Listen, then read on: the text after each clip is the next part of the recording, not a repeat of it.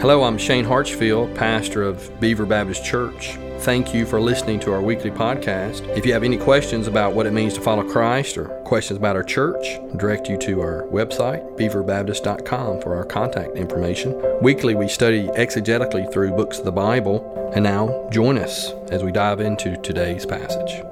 1 Samuel chapter 3. Turn your Bibles real quickly. 1 Samuel chapter 3, we're in the middle of a teaching through 1st and 2nd Samuel. These accounts took place during a very dark time in Israel's history, the darkest maybe. And the best commentary of the times is the last verse in Judges, chapter 21, verse 25. In those days there was no king in Israel. Everyone did what was right in his own eyes. Everyone did what was right in his own eyes is another way of saying what? Everybody did what they wanted to do, right? Yeah. And not every single person, but by and large, the majority of Israel was not submitted to the Lord. All but one family, this one small family, Elkanah and his wife Hannah, they love the Lord. Elkanah took his family to the temple, and Hannah went with them. She was provoked by Elkanah's fertile wife, second wife, who provoked her because she was barren. And Hannah took her cares to the Lord, said, Lord, if you give me a child, I'll give this child back to you. And that's what she did. She conceived and she gave Samuel, her son, back to the Lord. After he was weaned, she took him to Shiloh, to the temple, where he stayed. And she would see him once a year as she would go and take him a tunic, a new robe, new clothes for him as he was growing. And he stayed there in Shiloh ministering with Eli. Under his care, Eli was the high priest. But Samuel wasn't like Eli's boys, Hophni and Phinehas. These sons of Eli were wicked. They would take the fat portion from the sacrifice that was meant to be given to the Lord, and they would take them for themselves. Not only that, but they had inappropriate relationships with the servants, the female servants there in the temple. They were wicked. And because of that, God judged them. God sent a prophet to Eli telling him that his sons would die on the same day. And that's indeed what happened. But in chapter 2, verse 35, a promise is given to Eli. I will raise up for myself a faithful priest who shall do according to what is in my heart and in my mind. And I will build him a sure house, and he shall go on in and out before my anointed forever. And this was fulfilled in Samuel, he was the first prophet of Israel, but he was also serving as a priest as well. Ultimately, we know that's going to be fulfilled in our Lord Jesus, who will be the faithful high priest. But Samuel, unlike Hophni and Phinehas, listens to the Lord. He yields to him, and he proclaims his word to the people of Israel. Morgan read the text for us today, and we're going to come back next week and finish this chapter. But if you would, Daniel, put up the first point. This is the main point from chapter 3. If you're reading through this, we always want to know the main point, right? What's the most important part of this chapter? And it's Samuel is raised up to be a prophet so the word of the Lord can be heard. I mean, Morgan read the text for us. I hope you read along. When he comes and says, turn in your Bibles, I want to encourage you to turn in your Bibles, because it's something not just to hear the word, be able to see it. And you don't even have to bring your own Bibles. We have Bibles for you. And you don't even have to know the books of the Bible in order. He tells you the page number. Pretty easy, right? So I want to encourage you to read that text. But as Morgan read the story, I want to kind of reiterate that and make one point. Samuel is there ministering to the Lord. He's very attentive, isn't he? If you read back through this chapter, as he thinks he hears Eli's voice. Eli is blind. He's 98 years old, and Samuel's there attentive to his every need, and he thinks he hears Eli calling in the middle of the night. How do we know it's the middle of the night? Because the lampstand has ceased to go out. And what they would do by law is the boy, Samuel, would keep the lamp burning all night. And so it says that it hasn't gone out yet. And so we know that it's early morning hours. He thinks he hears Eli, but it's the Lord. And he goes to Eli and says, you called. He says, I didn't call. Go back to sleep.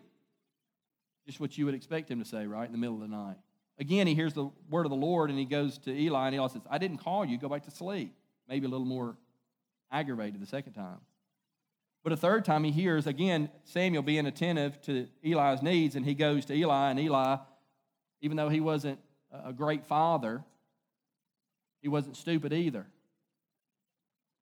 He tells Eli what to say. If that happens again, you cry to the Lord and tell the Lord that you're his servant and you're listening. And so that's what Samuel did. And in verse 10 through 14, I want to read that again. And the Lord came and stood, calling as at other times, Samuel, Samuel. And Samuel spoke, speak, for your servant hears. Then the Lord said to Samuel, what did he say? Behold, I'm about to do a thing in Israel at which the 2 ears of everyone who hears it will tingle. In other words, this is a pretty important statement, pretty radical, surprising statement. On that day, I will fulfill against Eli all that I have spoken concerning his house, from beginning to end. Now remember, in chapter 2, he had already sent a prophet of God telling him that his sons were going to die. Verse 13, and I declare to him that I am about to punish this house forever for the iniquity that he knew, because his sons were blaspheming God, and he did not restrain them. Therefore I swear to the house of Eli that the iniquity of Eli's house shall not be atoned for by sacrifice or offering forever. So think about Samuel. This is Samuel's calling. He becomes a prophet at this moment.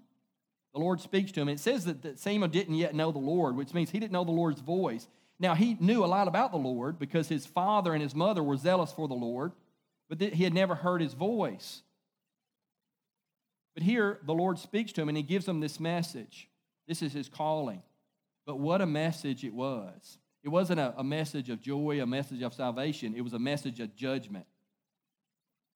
And what happened the next morning?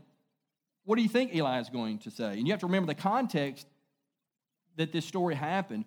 The Lord had been silent. There was no prophets in the land. The Lord wasn't speaking to his people. Samuel's the first prophet. And there's others who are called a prophet, Abraham, Aaron. But Samuel is the first official prophet. So the Lord's not speaking. And part of that, we understand why, because Eli and his sons, right? I mean, the people who are supposed to be teaching the law, serving the Lord, being a good example for the people, they're wicked. And so Samuel hears this message.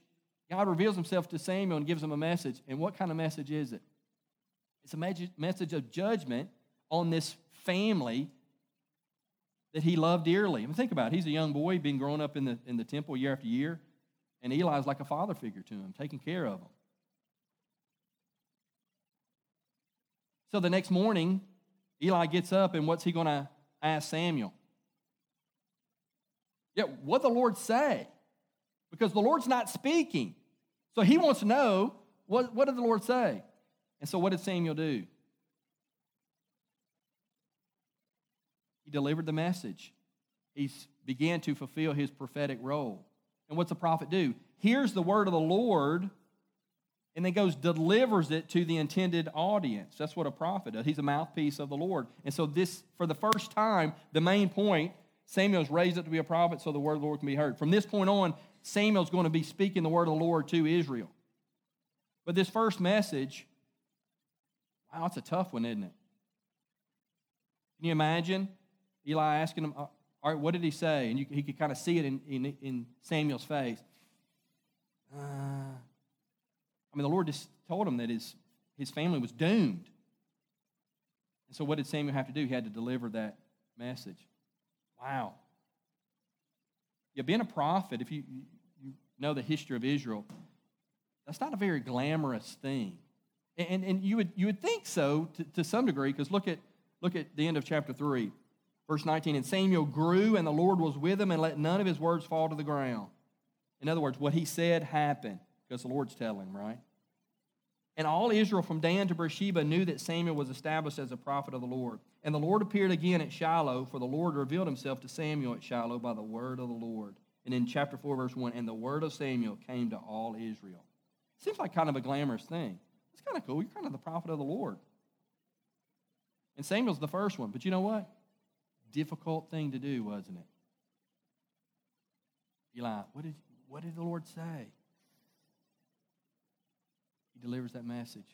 You know what's true? This is just a sub-point. We'll come back to this text next week. obeying the Lord, doing what the Lord wants you to do, a lot of times that's difficult. That's hard. Rebuking a brother that's in sin, that you love, telling somebody they're wrong, is that easy? That's hard. Disciplining your kids, when you just want to let that thing go, I don't have to deal with that, right? But doing that, disciplining your children, sometimes that's hard to do, isn't it? Sharing the gospel with your coworker that you know don't really want to hear it, that's not always easy. That's tough.